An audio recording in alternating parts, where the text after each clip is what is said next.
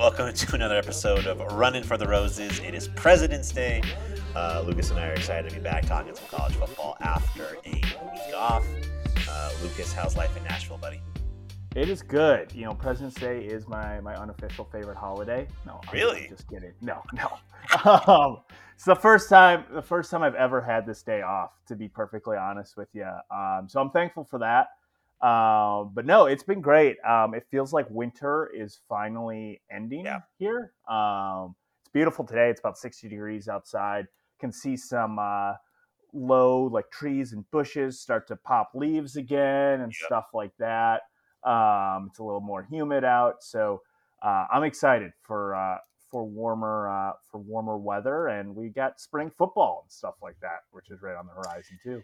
Yeah, I know a couple schools usually start in February. Most of the schools will start right around the middle of March, and then spring games really start early April and kind of go all that month. The spring game concept is always interesting because of just how teams do it differently. I mean, it kind of seems like college teams are taking the NFL approach where like a lot of them aren't even having games anymore. They just have it's like a glorified scrimmage. It used to always be like a Saturday thing, and now it's like a lot of teams do it Thursday or Friday so they can get TV exposure. ASU is actually doing theirs. I think it's a really good idea. I forget which weekend exactly, but it's the same weekend of Pats Run. It's like the same day of Pats Run. So it's like Pats Run in the morning, and then the hope is people will kind of stick around and they'll be able to do, hopefully have, 10, 20,000 people at the spring game. So, and ASU has 1,000 new players, so they may actually play a game.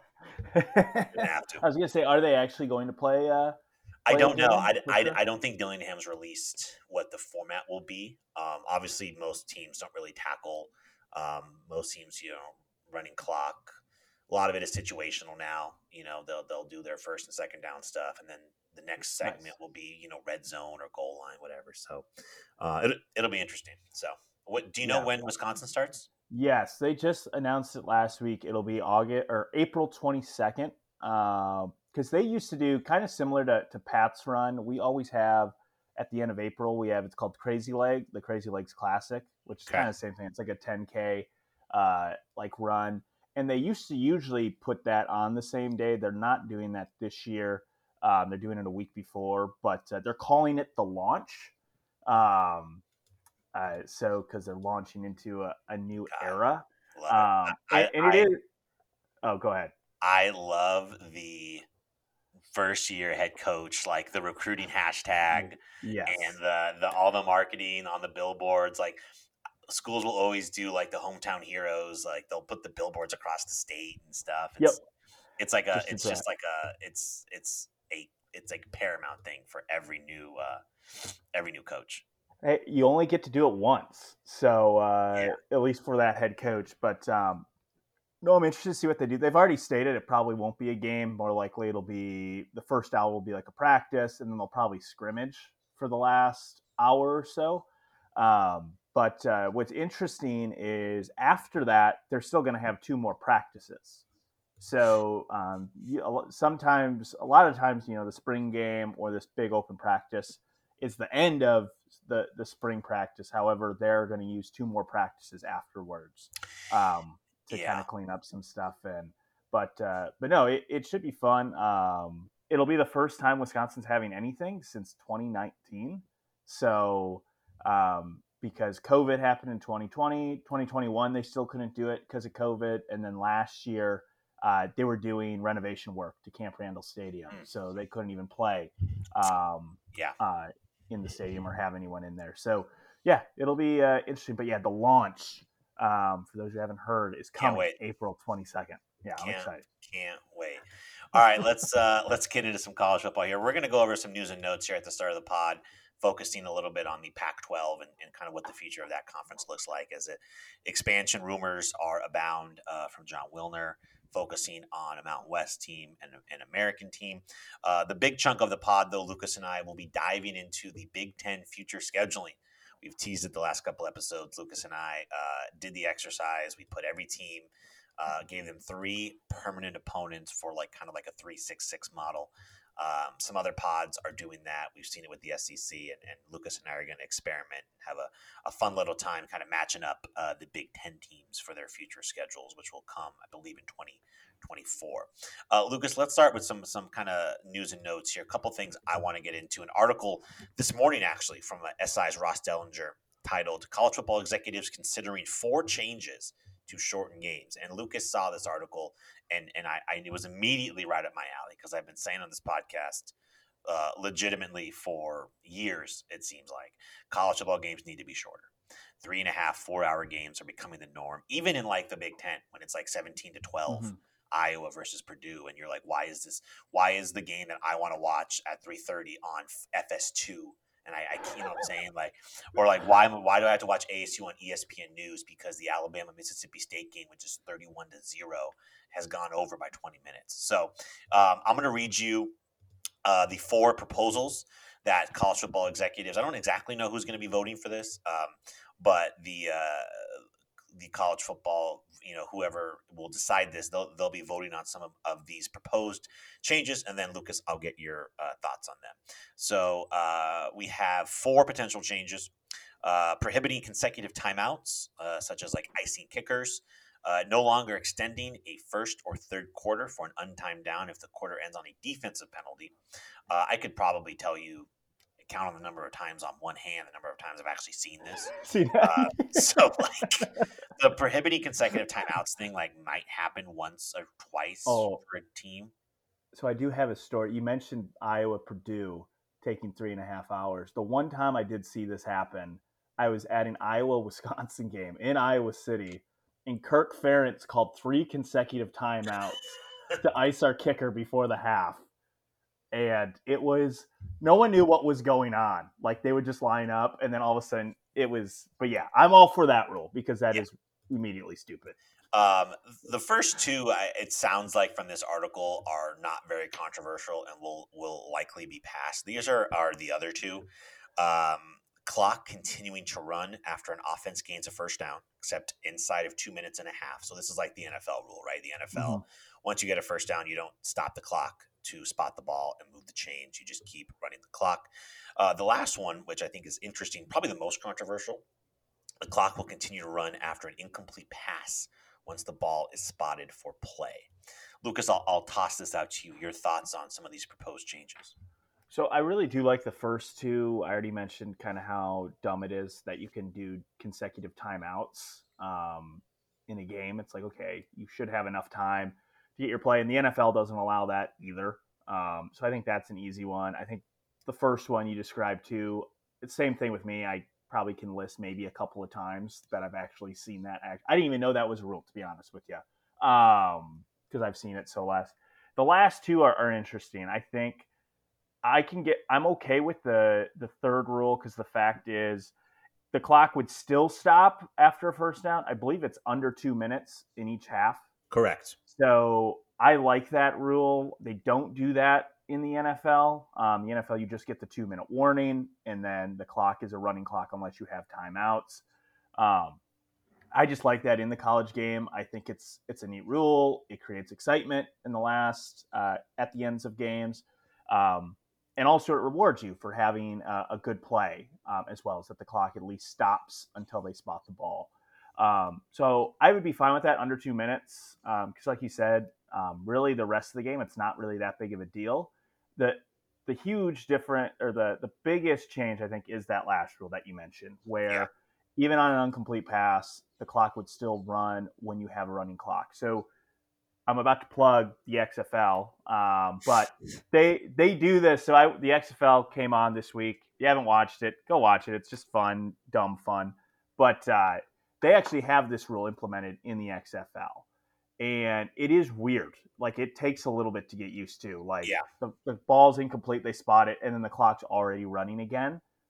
To me, this is going to affect, like, when I was watching those games, a lot of those teams are still running kind of pro-style-ish offenses, and it feels like their offenses take forever because they're losing so much clock, even on incomplete passes, and it will run off fewer plays, which I believe that is kind of the main thing they want to limit the exposure, especially with an expanded playoff. You're going to be adding, for some teams, 2 to 3 games to the season. So it's to limit exposure. So I think it could work. I think that one's going to be a really drastic change, and I think you're going to be punishing teams without you even really knowing it, especially teams that don't go no huddle. It's going to drastically. I think they said probably about 7 to 10 plays a game. It's going to go down, which doesn't sound like a lot, but when some of those teams are only running maybe 50 to 60 plays a game, Yeah, it's like 20% of your plays, right? 20, yeah. 15, 20% of your plays.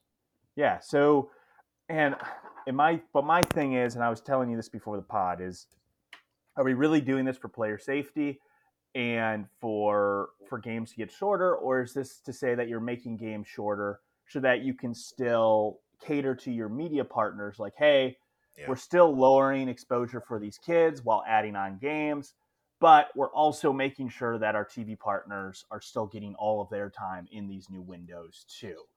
I guess they are trying to cater for both, but I don't know. I think it's drastically changing the game when it doesn't need it. Like I said, I think the first three rules I think will pass fine. That fourth one though, I think changes things pretty considerably. And is it really going to change? Like you were mentioning, like it almost doesn't even matter what it used to be. Kind of like a Big 12. You know, those really pass happy teams were going 4 hours.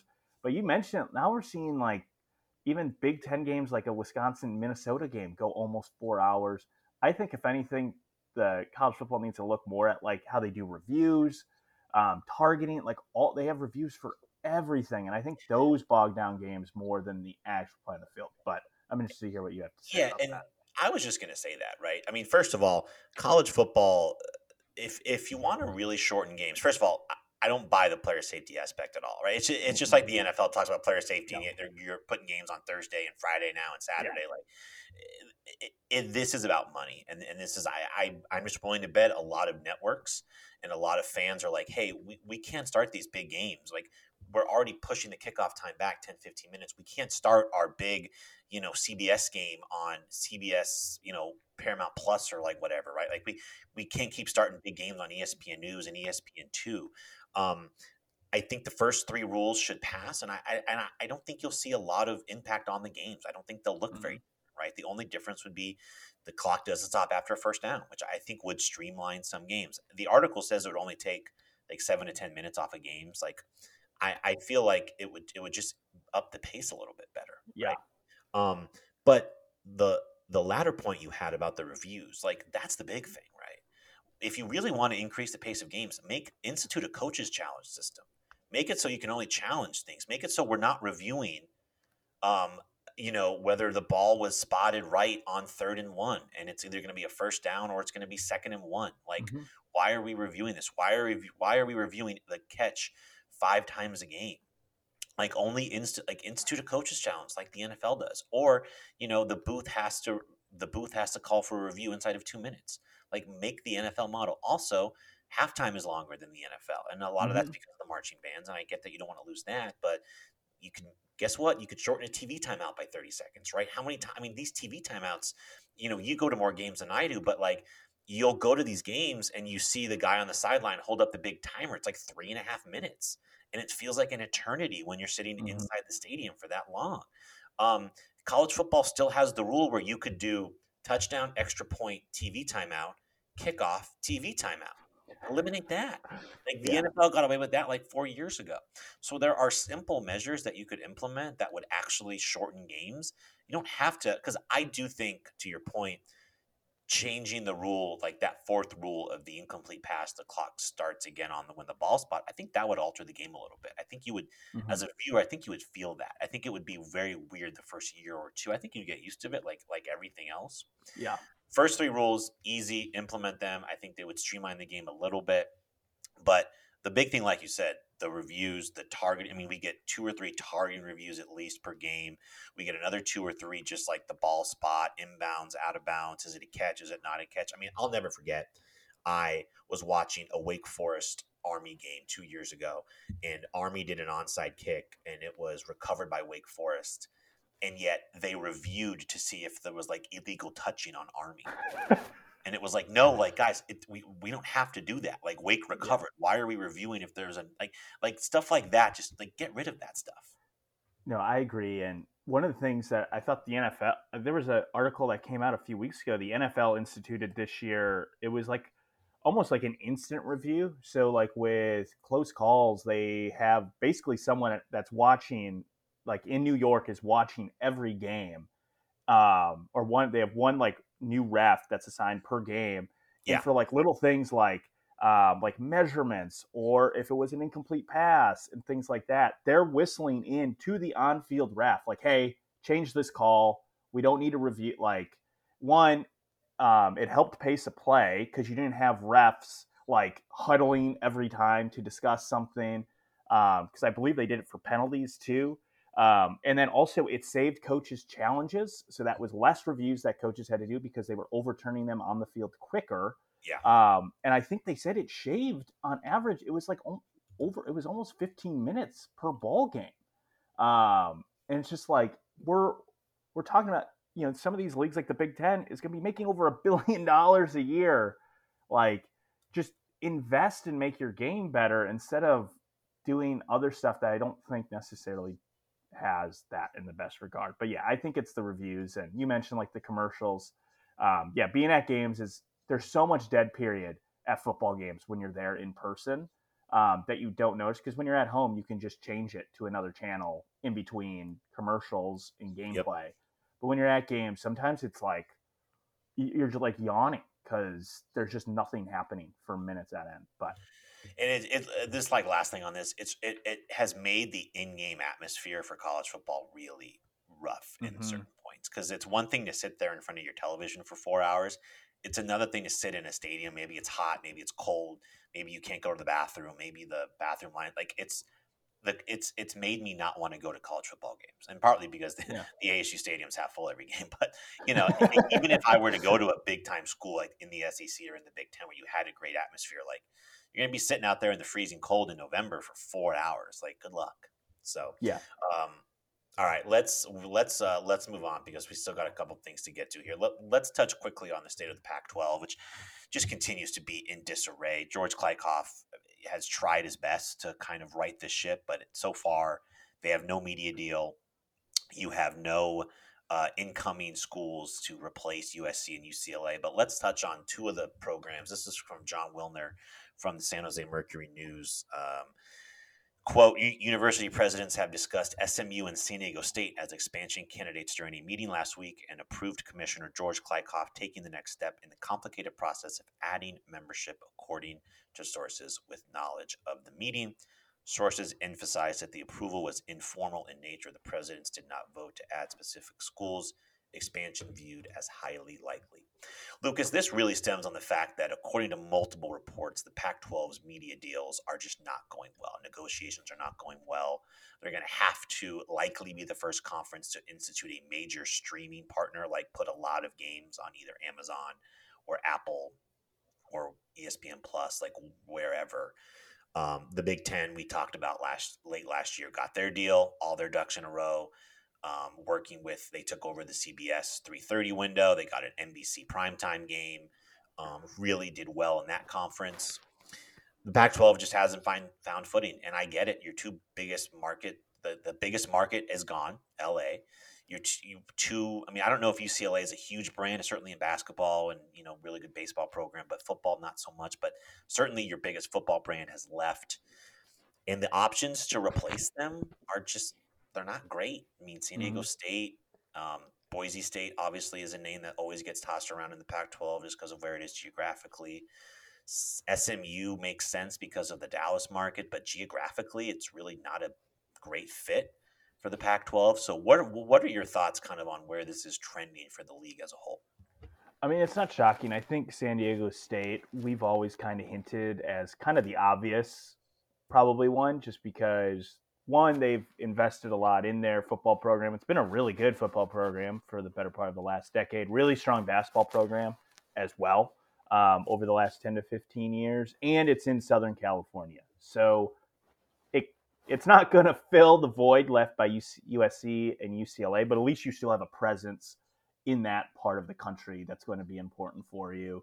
And then you mentioned, SMU. We were talking when Texas and Oklahoma first left for the SEC, we were talking about that the Pac-12 should have probably gone after TCU to get into the Dallas Fort Worth market, and I think that's kind of your same thinking with SMU. It gets you now, and you would be in 3 time zones, I guess. So it allows you to play games potentially at different times when they're in Dallas, or I guess I should, yeah, SMU's in Dallas, yes, correct. TCU's in Fort Worth, but anyway, same difference. But I think to me, it's you're kind of grasping. If it were me, I would go weird and just go with bigger brands. I think Boise State's a much better football brand. I think you're going to get more eyeballs on an Oregon Boise State game than you would on an Oregon SMU game. But obviously, Dallas Fort Worth has a much bigger market.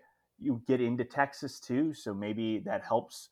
Schools like ASU, Utah, Colorado, who have a huge history of recruiting in Texas. It opens that door as well. I think the bottom line is great. There weren't going to be any great options. The Pac-12 was not going to pry any other Power 5 schools or any other powerful brands. And to be fair, they got outhanded by the Big 12. The Big 12 got their 4 teams, got a pretty good TV deal that kind of solidifies that conference.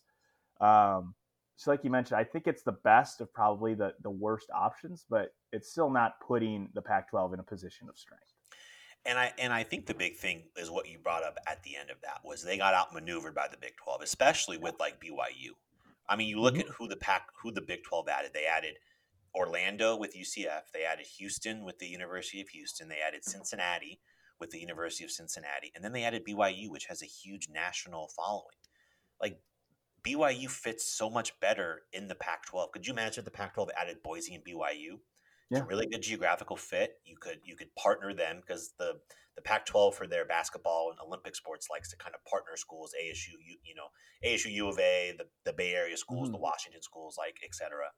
And they just got completely outmaneuvered. And the Big 12 signed their TV deal first, right? So if you're the Pac-12, like I had talked about, could the Pac-12 maybe take that SEC 3:30 window from on CBS? Could they sign a deal with NBC? But like that stuff's taken now. Like the Big 12 took some of their conference, some of the teams that they may have added. The Big 10 took some of their TV slots that have been opened up by the SEC moving to ESPN. The Pac-12's just stuck. And I'm sorry, I don't think the league has a very good future. I think it's much more likely that this league gets broken up and the Big 12 takes ASU, U of A, Colorado, and Utah and builds kind of a 16-team conference like the SEC and the Big 10 will be. I could see the Big 10 wanting Cal and Stanford for more of a Bay Area footprint for the academic prestige of a Stanford and a Cal. Or Oregon and Stanford, like whoever it is, right? Like, I just think that is far more likely than the Pac-12 adding 2 more teams. And let's face it, I don't know if this is going to be a power conference. And the Pac-12 doesn't really operate like a power conference anymore. Not in their media deals, not in their exposure. Like, I still can't watch Pac-12 Network in Arizona. Like the carriage issues, I was watching some ASU baseball this weekend, and like the stream freezes a lot, and the signal goes out, and it looks like it's a high school production. And like no offense to those people there, but like you watch a game on SEC Network Plus or on ESPN Plus, and it's an SEC game, or it just looks better. And so. The Pac-12 just hasn't put the resources in. And when the Pac-12 expanded, they focused on big markets, right? Salt Lake City, the Denver area. And that has been, I think, part of the reason is the Pac-12 has a lot of programs in not college towns, in big cities, and they get lost, except for like USC. Like ASU gets lost here because when the Suns are good and the Cardinals are good, like ASU football is going to be third best at best. Same thing with Washington and Seattle, right? Same thing with Utah, I think is a little different because Salt Lake doesn't have the pro teams. But I had mentioned to you guys, to you and Blaine this morning, like I wonder, does UNLV make a lot of sense, right? You get the Las Vegas market. It's a bit better of a geographical fit. Vegas is blowing up. They have a professional hockey team. They have a professional football team. They'll probably get a basketball team here soon. Pac-12 does a lot of business in Vegas with their basketball tournament and their conference championship game. I just don't know if they can fix this. The network is a mess. It doesn't seem like the media deal, like, is they're going to get at all close to what they want. So unfortunately for my schools in the Pac-12, um, it doesn't look like they're going to be able to get the future that they want. Yeah, and that's why I'm surprised that, especially if they're going with a large streaming deal, why I just don't do markets matter as much in a streaming deal with Apple TV Plus or with Amazon. Um, just because you're not having to fill cable boxes. Yeah. Anybody can access them, but we'll see. I told you kind of before we recorded, I wanted to touch on this because I think we're a couple months away from really finding out what happens here. All right, Lucas, let's get to the fun part now. This is something that we have been wanting to do for really a couple months now. We kind of joked about it, like we should just try to set some of these new conference schedules, right? The SEC transitioning to 16 teams, expected to announce kind of a new schedule structure. The Big Ten, I believe, has already announced a new schedule structure for 24. We don't know what that is quite yet. Most people believe that most of these leagues will go to a 3-6-6 model, a 3-5-5 model. That's what the ACC has done for this year, where you basically have three permanent rivals, or I guess permanent as in the next couple of years. You will play these teams every year, keeping in play traditional rivals, geographical rivals, division rivals, stuff like that. And then you will play the other 6 teams. You will play 6 teams one year, 6 teams the next year, right? So for the Big Ten, you have 15 other teams in your league. 3 of them you'll play every year. 6 you'll play one year. 6 you'll play the next. 3-6-6 adds up to 15. So essentially, in a 4-year cycle, you'll play 3 teams 4 years, and you'll play everyone else twice. So because of this, you have to have 3 permanent opponents in a 4-year cycle, or just 3 permanent opponents in general. So Lucas and I are going to, we both did this. I saw yours a couple weeks ago. I think you saw mine a couple weeks ago. I don't really remember what you had, and I don't have yours up in front of me. So I have mine. This was an interesting exercise. Some of these that we'll get to here quickly are easy. And then some of these you'll have to kind of finagle and see what makes sense travel-wise, what makes sense. Some teams are a lot easier than others, right? I should say. Yes. So, all right. So, go ahead. No, I was just going to say, no, I completely agree. Like, especially the newcomers, not just UCLA and UCLA, or USC and UCLA, but like freaking Rutgers and Purdue, like Maryland. Who the heck? Yeah, Maryland, or not Purdue, Rutgers, Maryland, even Penn State a little bit. They've been in the league for 30 plus years, but but the conference is 130 years old, so they're basically like a toddler still. But it was interesting, but it was a fun exercise. It was just fun I was just getting excited just seeing what potential matchups we could be seeing happening, which was really cool. All right, so Lucas and I are going to get the obvious ones out of the way, the obvious kind of matchups out of the way, and then we'll kind of dive into team by team here. So, Ohio State, Michigan. Yep. I have Wisconsin, Minnesota. I have Illinois, Northwestern. Yep. I have USC, UCLA. I have Purdue and Indiana. Yes. And then those I think are the obvious of the obvious, right? The easy A1s. Here are I think a couple more that I had, and I want to get your take on as our resident Big Ten expert. I have Nebraska and Iowa. That's a game that is played Black Friday every year, I think the last handful of years, and I think they've tried to kind of make that a rival. That is a game that I think the Big Ten really wants to create a rivalry, and I think it's great for both teams because Nebraska, they've only been in the Big Ten now, it'll be 13 years. They need like a Colorado or an Oklahoma, a team on their schedule every year. And that's really become Iowa. And Iowa, the same thing. Iowa has obviously budding rivalries with Wisconsin and Minnesota, but neither one of those teams consider Iowa their number one rival. So I think I agree with you. That's a game that I think is going to say they play on Black Friday every year, and that's been kind of a staple of the Big Ten scheduling since Nebraska joined. So yeah, I would put that one in as well. So I have right now on my sheet that gives every Big Ten West team one opponent. And the Big Ten East, I have Penn State, Michigan State, and Rutgers, Maryland. And I basically did Rutgers, Maryland, because I didn't know, like, those are the two teams that didn't have like a tier one rival. They play in the same division. They were, I think, added the same year, right? To the conference. So I put them as like a level one kind of like rival. And then Penn State, Michigan State, I just did. I think they play the last game of the year every year. They're kind of the 3 and 4 teams in the East right now. They both had some success recently. Well, both have made the college football play. Well, Penn State hasn't made the college football playoff, but both have had some success. So those are opponents that I gave to each other that I'm not necessarily sold on, but I think makes some sense. So I think Rutgers, Maryland makes a lot of sense. It's two newcomers. You need those East Coast teams, I think, playing each other just to have their campuses are only 3 hours apart, so it's a drivable game. And the fact is they don't have any history with really anyone else in the Big Ten. Maryland a little bit with Penn State. They played them a lot before Penn State had joined the Big Ten, but I think they already play each other the last week of the season. I think this past year and the previous couple of seasons. So I think that's a good one. I did not have Michigan State, Penn State. Okay. I don't think it's a bad one.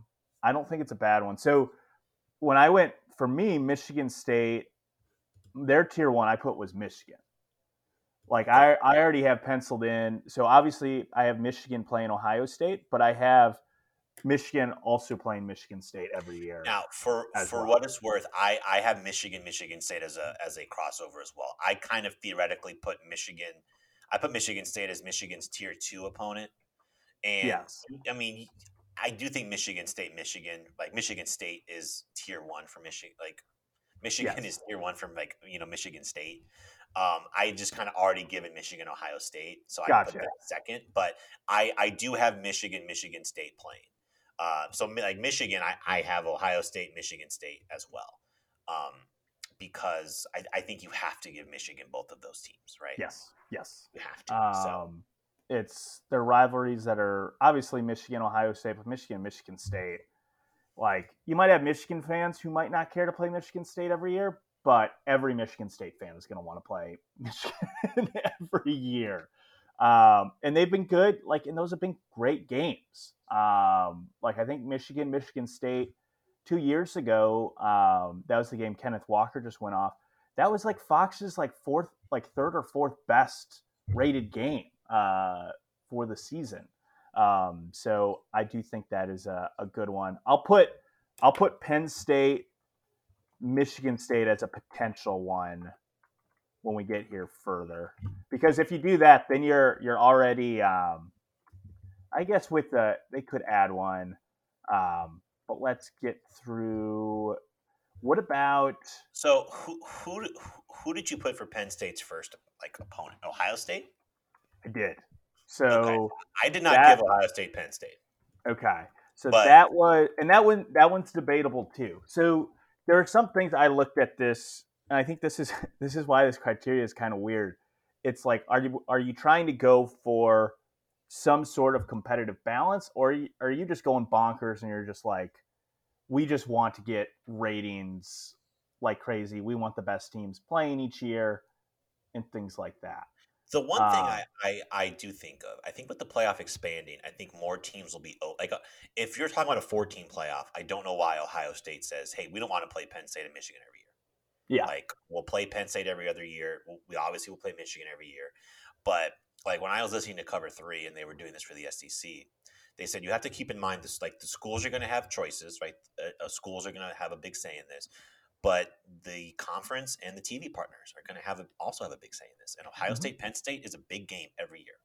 Yeah. So I am comfortable putting Ohio State as Penn State's tier 1 and giving Ohio State Penn State as well. I am too, and I think Penn State fans want to keep that game. I reached out to a buddy of mine down here who's an Ohio State alum, and he said, "Give me Michigan and Penn State every year, and then I don't care who our third person is." Okay. I think that's just developed, especially over the years. That's developed into a pretty good rivalry. There's been some pretty classic games in that series. And I think that's kind of developed. I think if you ask Penn State probably who they feel is their main rival in the Big Ten, they would probably say Ohio State or Michigan. I would say Okay. for Penn State. But So the way I'm doing this is like I have a sheet open. I have my picks on the left, and then I'm kind of putting our pod picks just so I can kind of yes, compare. All right. So right now we have every team has one opponent, and then we have Ohio State and Michigan each with two. We have Ohio State with Michigan, Penn State, Michigan with Ohio State, Michigan State. You just want to finish Ohio State? I feel like we could finish Ohio State and Michigan. I do feel like they're going to probably need quote easier, like an easier game 3. So this is where originally when I was thinking about it, I was trying to do like competitive balance. So I gave Ohio State, Michigan, Penn State, and then I gave them Illinois. Okay. Largely because now if you want to go gangbusters, you could give them USC if you really wanted to get crazy. Because I do think that is like I mean, that's the reason why we brought USC into the conference, I think, is to have that matchup. My thinking was if you want to give Ohio State, I wouldn't say an easier because Illinois is on the up and up, and that is like the 5th longest running rivalry in the Big Ten. Surprisingly, they played each other annually from like 1914 to 2003. And they played for the 2nd oldest trophy in the Big Ten, the Illini Buck. I think it makes a lot of sense because Illinois right now has Northwestern, which, Northwestern, as we've talked about in the past, very up, very down. They're going to win 10 games or they're going to win 2 games. And I think if you're Illinois, you probably also want Ohio State coming every other year to Champaign. Like that's going to be a big time game for you. So I think Illinois would be okay with that as long as we kind of give them a middle tier for their 3rd opponent. So let's go ahead and pencil in Illinois for Ohio State. So Ohio State, we have Michigan, Penn State, and Illinois. For Michigan, then, are you thinking like a Rutgers? I initially gave Michigan, Ohio State, Michigan State, and Maryland. I don't know if Maryland is like too good to give Michigan. So are you thinking like a Rutgers, Indiana, Northwestern for Michigan? I gave them Minnesota. Okay, that's a little bit trickier than I thought you were going to. Okay, go ahead. So the reason, so they have another. It's largely just because they have an old rivalry trophy. Now it's been extremely one-sided. I think Michigan's won it about 80% of the time, but they play for. Is it not the Little Brown Jug? What? Yeah, I think it is. They play for the Little Brown Jug, and that was a long-standing rivalry for a long time in the Big Ten. They in the late '90s they stopped making it an annual thing, but they still played like. I think it was like 4 out of 6 years they would play each other. So I gave them that one because for me, Minnesota, I have them playing Wisconsin, Iowa as for sure 2 things. And then I put Michigan just to ease Michigan. But that's where I get conflicted because it's like, are we going to do that to renew old rivalries and for competitive balance, or do you want your best brands playing each other every year? Like, do you want Michigan going out west every other year to play a USC or a UCLA? I think as well. Here's the thing: I think Michigan would have no problem playing Minnesota.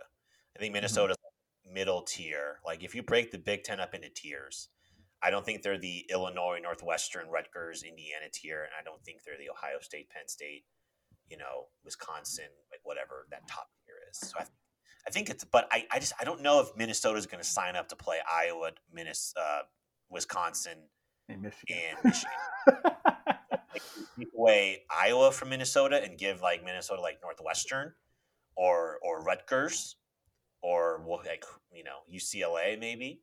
Yeah, I think it's that. So I'll leave that up to you. Do you want to keep Iowa for Minnesota or do you want to keep Michigan?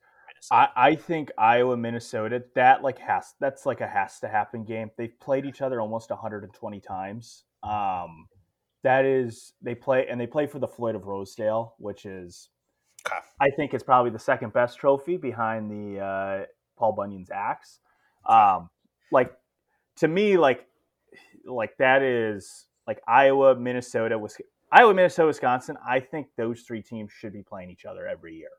But that's also the Big Ten homer in me. But I do think like Minnesota, like number 1, they want to play Wisconsin. Number 2, they want to play Iowa. Okay. Um, So I so originally had for Minnesota. I had them playing Ohio State because I kind of had mm, I honestly didn't like. I don't know a lot about the middling like Big Ten rivalries like you do.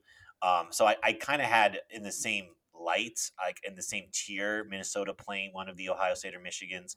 I gave Minnesota, Wisconsin, Rutgers, and Ohio State. I kind of forgot about Iowa. I gave Iowa, Nebraska, Wisconsin, and UCLA. But let's not get too far ahead of ourselves. yeah, yeah. So let's give Michigan.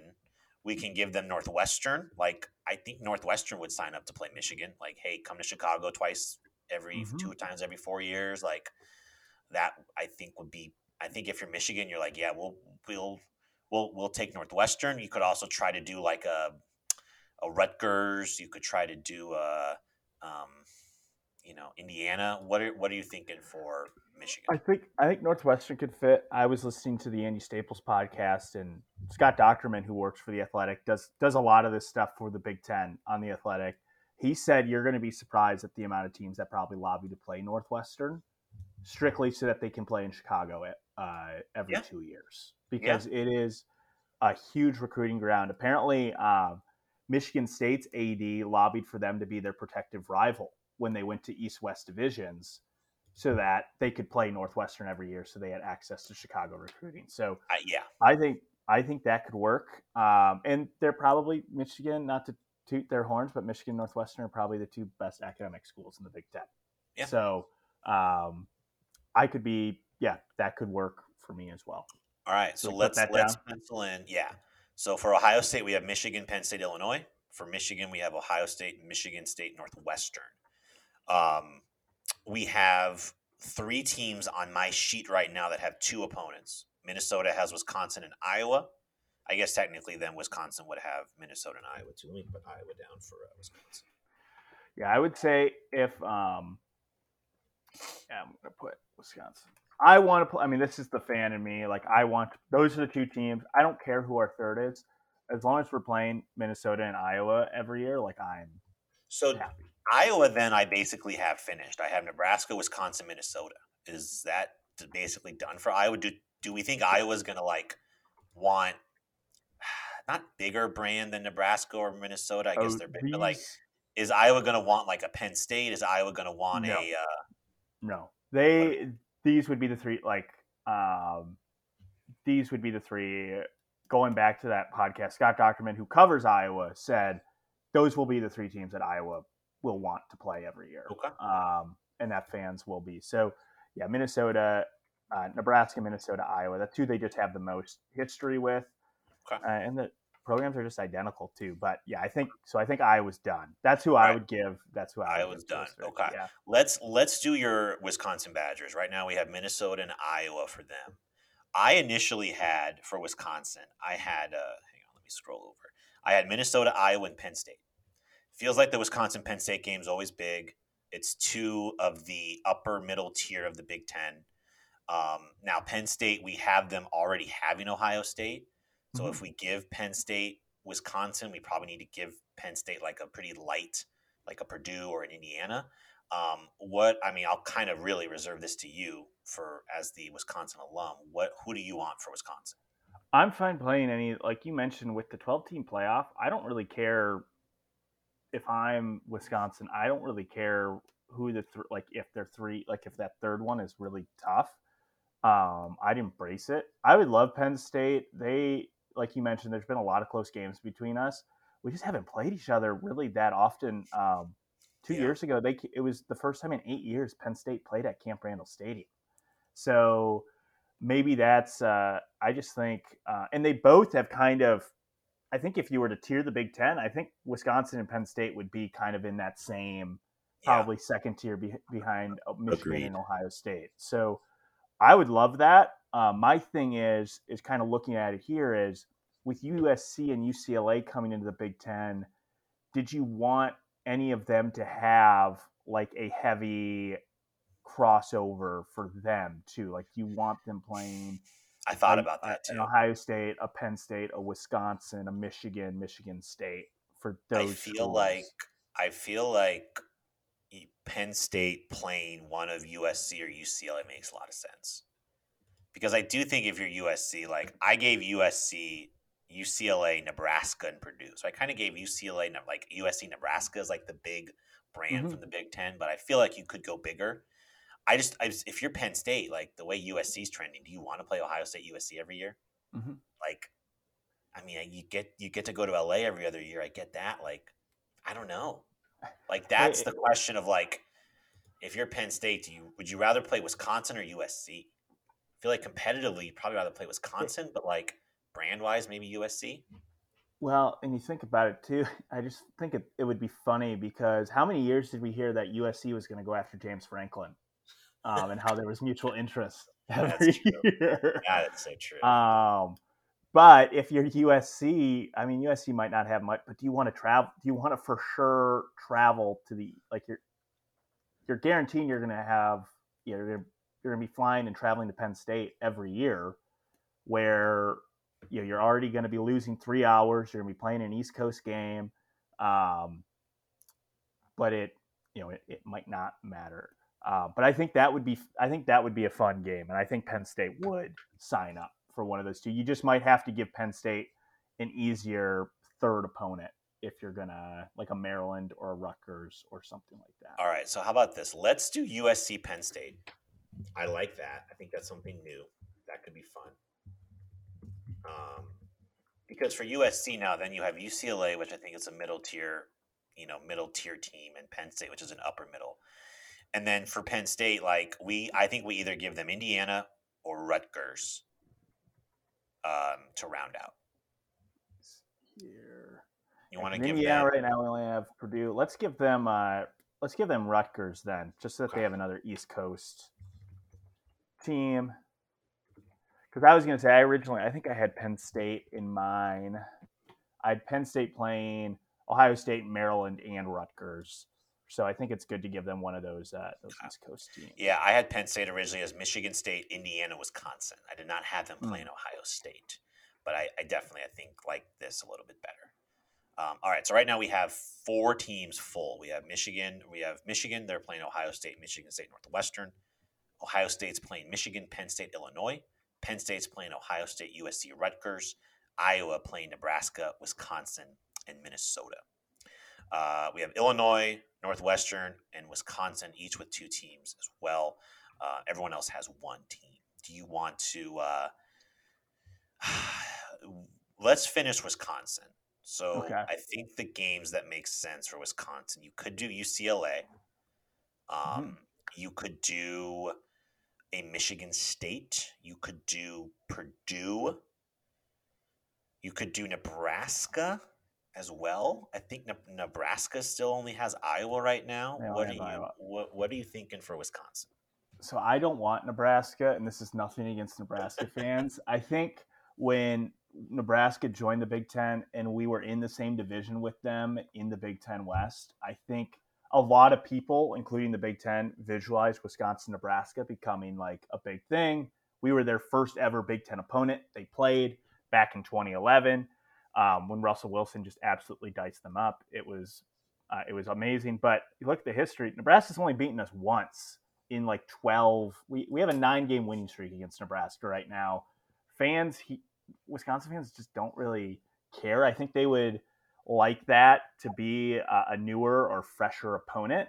So we're not just matched with just Big Ten West schools. Now, because the way I look at this too is, and I think you made a good point earlier, I don't look at this as like, these are going to be the 3 teams we're going to be playing for the next 50 years. I think your same traditional ones are going to happen no matter what realignment happens and everything like this. Where I think for a lot of these teams, these second and third ones are probably going to change every 4 years, just depending on where teams are at. So I would love for Wisconsin to have like a West Coast team, whether a UCLA, who we've played in the Rose Bowl multiple times, or even a Michigan State, who prior to realignment, that was kind of a really good budding rivalry for kind of, once again, teams kind of on that similar tier and things like that. So I would, personally, my bias, I would love to either play USC, a UCLA, or a Michigan State is probably who I would go with. Let's do. I really think it's between Michigan State and UCLA because Yeah. USC already has UCLA, Penn State. I think USC. I think we'll give them another a different direction. You want to do UCLA? Yeah, let's do it. I had us getting USC in my initial one, but that was more because I just wanted to play them, to be honest with you. But no, I think we have Wisconsin having Minnesota, Iowa, and UCLA. I love it. I love it. All right, so let's try to fill in we have a couple teams we only have one team for. Let's try to give Michigan State another team here. We have Michigan for them. Options for Michigan State. We have Maryland and Indiana as we kind of keeping them in what was the Big Ten East. We also theoretically could give them Rutgers. We also have Purdue available. Nebraska right now only has one team as well. So I think if I'm Michigan State, like I have Michigan already. I'm not getting Ohio State. I'm not getting Penn State. I would like to see Michigan State with like an upper level middle class team, like a Nebraska. Like a Nebraska. I was going to say Maryland or Nebraska or Purdue. What do you think makes the most sense, Purdue or Nebraska? Let me see. Well, like Purdue. So to me, Purdue, I would for sure have Purdue playing Illinois as well. Interesting. Okay. Their campuses are only 90 minutes apart, so it's extremely close. And they've been playing each other now for annually because they're East-West. So I think that one makes a lot of sense too. I had for Illinois, I had Northwestern, Purdue, Michigan State. So I think that makes a lot of sense. So let's do that. Finishes Illinois for us. That gives them Northwestern, Purdue, and Ohio State. So let's do that. So Purdue gets Indiana and Illinois. And then Michigan State, you want to give them Nebraska? Yeah, let's give them Nebraska.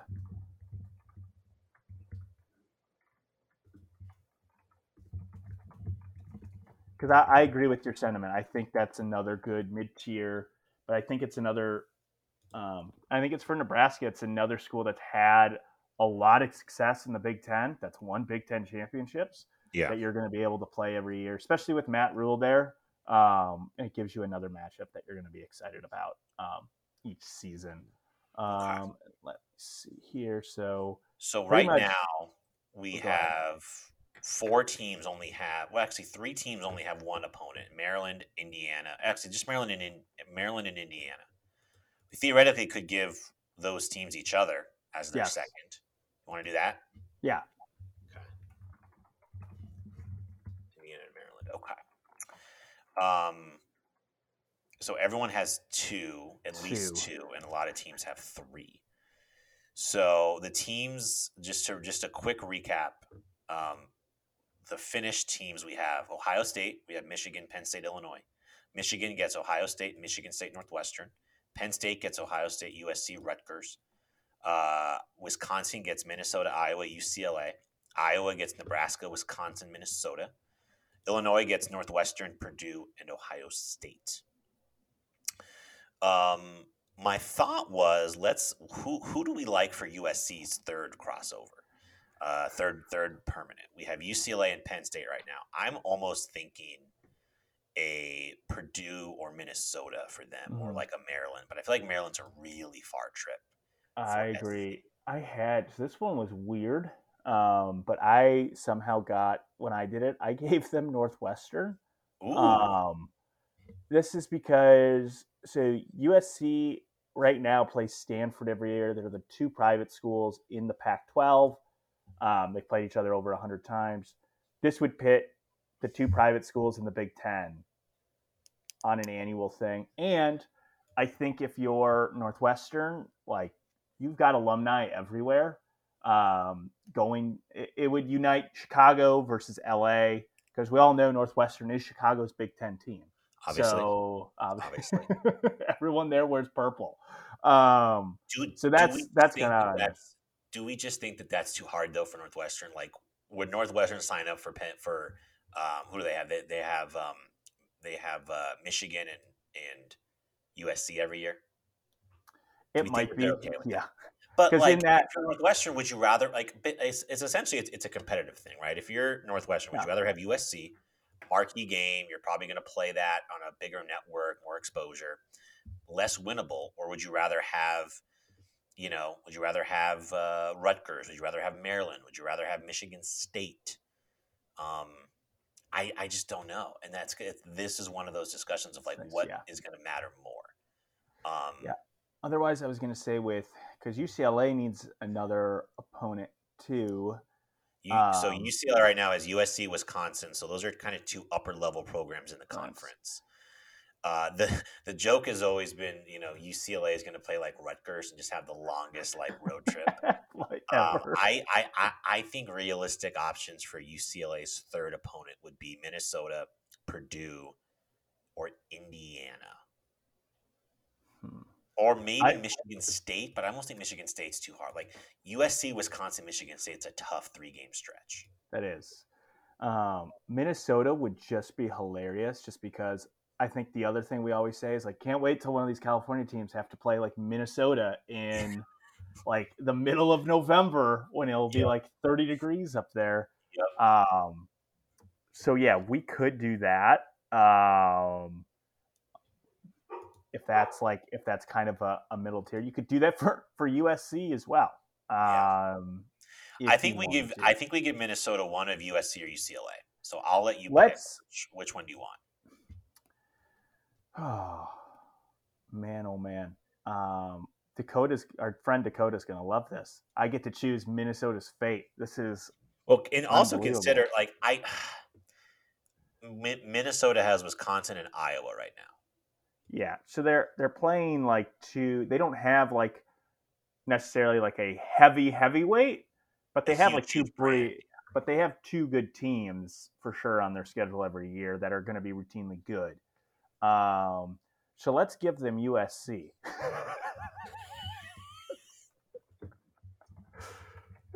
Let's do it. Okay. Welcome to the new Big Ten, Minnesota. You got to play Wisconsin, Iowa, and USC every year. I had Wisconsin, Rutgers, Ohio State for Minnesota, and then I had USC, Nebraska, Purdue for. I'm sorry, I had UCLA, Nebraska, Purdue for USC. But I'm definitely liking I like our combined work more than my own. So I also had either Nebraska or Purdue for UCLA, if you wanted to put one of those teams in there. Wait, say that one more time. So I also, for UCLA, if we wanted to finish that one, I had USC, Nebraska, and Purdue. So we could put either Nebraska or Purdue for that last spot. I would think if we're going competitive balance, I would probably, because right now Nebraska has Iowa in Michigan State. I would where Purdue has Illinois and Indiana. Yeah, let's do Purdue for UCLA. And I figured that one is also, it's in the Eastern time zone, but like barely. Like they're like the closest Eastern time zone school to UCLA or to both of those schools. So it wouldn't you'd be changing time zones, but the flight would be drastically less. Right. All right, so 6 teams still need a game. Northwestern, Rutgers, Indiana, Maryland, Michigan State need games. Let's go Michigan State. Michigan State has Michigan and Nebraska, 2 big brands. I say Michigan State, we either give them Indiana or Rutgers or Maryland. I think one of those 3 teams. Let's see here. So I had when I ran through it, I did have Indiana playing Michigan State, because right now Indiana just has Purdue and Maryland. And they play. Reason why I didn't want to continue this, they've actually played each other 69 times, so they could just end their series right now, and it would be perfect. It'll be a nice series. But we can do Indiana. Yeah, let's do Indiana. I think that gives Michigan State, Michigan, Nebraska, Indiana, 2 kind of big brands at different tiers of the conference. I think it's good for them, and it gives Indiana, Purdue, which is kind of their traditional rival, Maryland and Michigan State, 2 kind of middle tier, upper tier programs. So I think that fits really well. All right, so Northwestern right now. We talked about it. Everyone wants to play Northwestern. I think the I think what makes the most sense for Northwestern is probably Nebraska. Yeah, that's what I was going right? to say. I think if you're Northwestern, it gives you another. It gives you kind of quote unquote, I guess you could say, helmet school, like a big brand in Nebraska. But like Northwestern has played their only win this year was Nebraska. So they've actually had some good success. Hang on a second. Okay. So that means that we have Maryland and Rutgers both need a game, but both we already have for each other. So we got to. Nope. You are correct. Shoot. So we have to give. So Northwestern and Nebraska can't play each other. They got to play either Maryland or Rutgers. Yep. Dang, I think did this perfectly. I think Northwestern probably give them Rutgers because they are going to be playing Illinois and Michigan. It gives them a school that's in like New York centric, I guess. So you would have kind of like I do think if you're Rutgers, it gives you Maryland, which is like Maryland's like a middle tier, and then you play Penn State, which is pretty high tier. So yeah, I think that makes a lot of sense. And then Nebraska, Maryland. Yeah.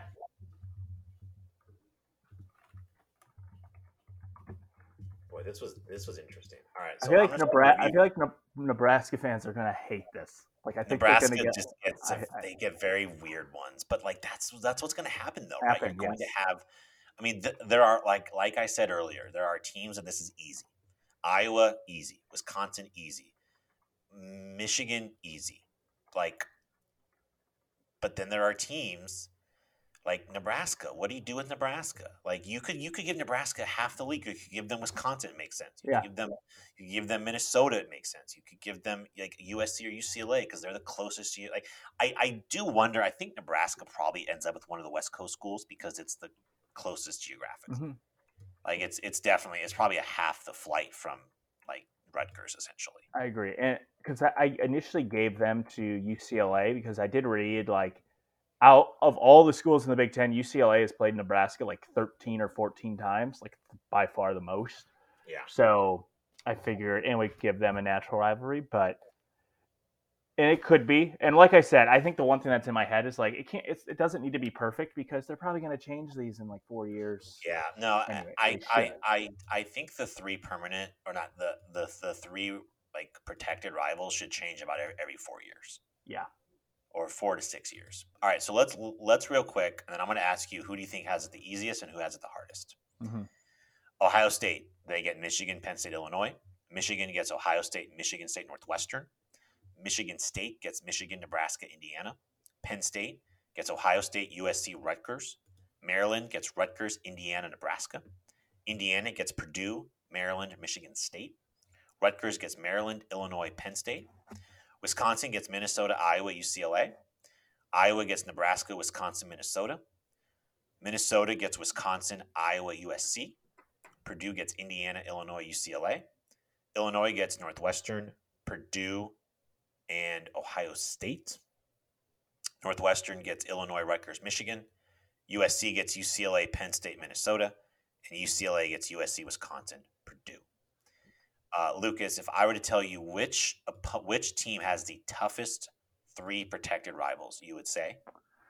I would probably go with Penn State just because they have Ohio State and USC. Yes, they get Rutgers as kind of a throw-in, but they're probably going to be underdogs more times than not when they play either Ohio State or USC.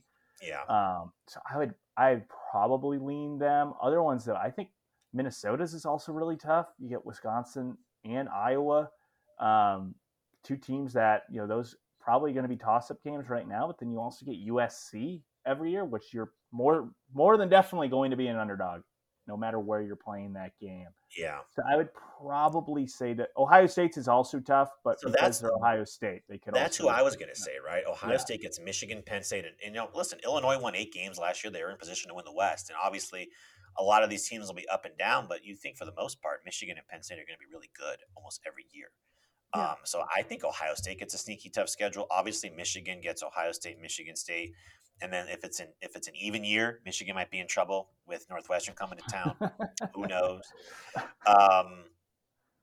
I would probably say Penn State. I mean, you get Ohio State, USC. Those could be two of the top 5 teams in the country every year with how good Lincoln Riley's got it, how good Ryan Day have it there.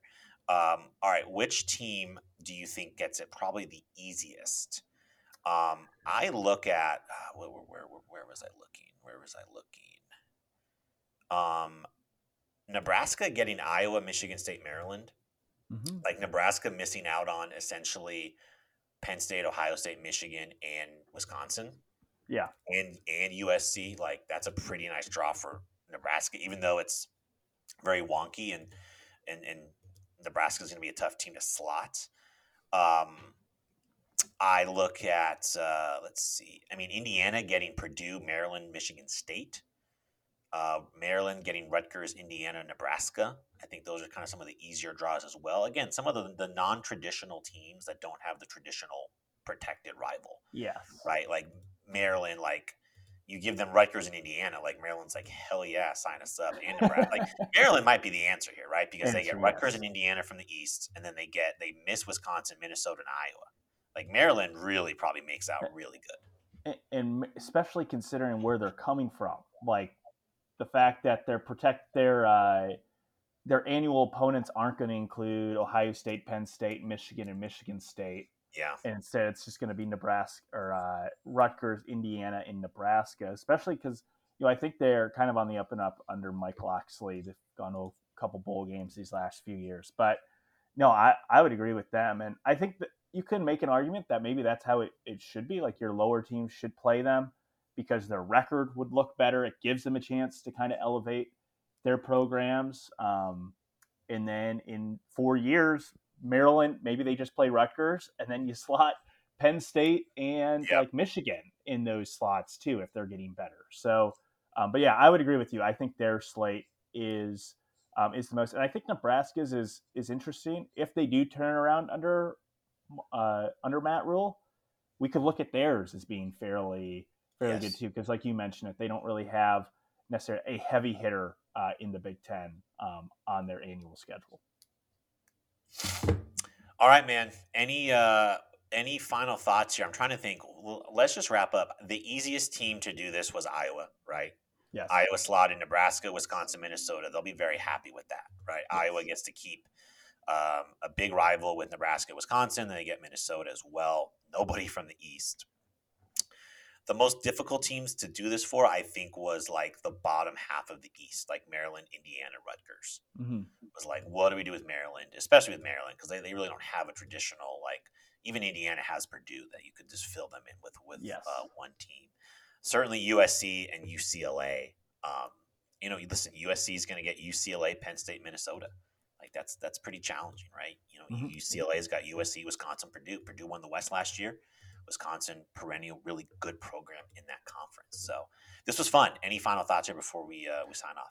No, I like the overall makeup. I think we get a lot of teams that we want to be seen play every year, and I think it does even out fairly well. And like you mentioned, there are going to be people that aren't going to be happy with the slot. Like I have an impending fear that they're not going to make Wisconsin, Iowa a rotating thing.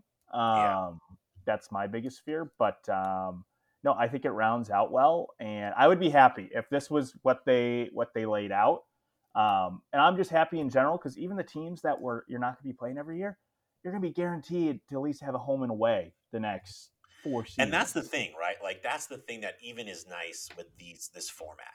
You're not going to have a situation where, I mean, the Big Ten, they play 9 games, but like you have the ACC and the SEC where you play one team every like 6 years. Yeah. Right. And for a lot of coaches, like you don't last 6 years in those conferences. So you're never playing a team from the other division, home or road. Like I think there was a stat, Dave Clawson's been at Wake like 10 years. He's played one road game like at Pitt, basically, in like 10 years. Like you just don't, it's really hard to get a full conference like identity when you're only playing certain teams once in like a half decade. What is it? Georgia still has not visited Texas A&M since they've been in the SEC, and that's been going on about 12 years now. They still haven't made a road trip to College Station. That's just wild, just nuts to me. So yes, these scheduling, even with the imperfections, they're still going to be much, much better, I believe, than what we currently are. And we'll probably, more than likely, get the 2 best teams in the Big Ten championship game every year, ditching divisions as well. Yep. All right, buddy. Thanks for doing this for me. Thanks for hanging out on President's Day. It was fun. Give my best to Hannah and the dogs, and we'll talk soon.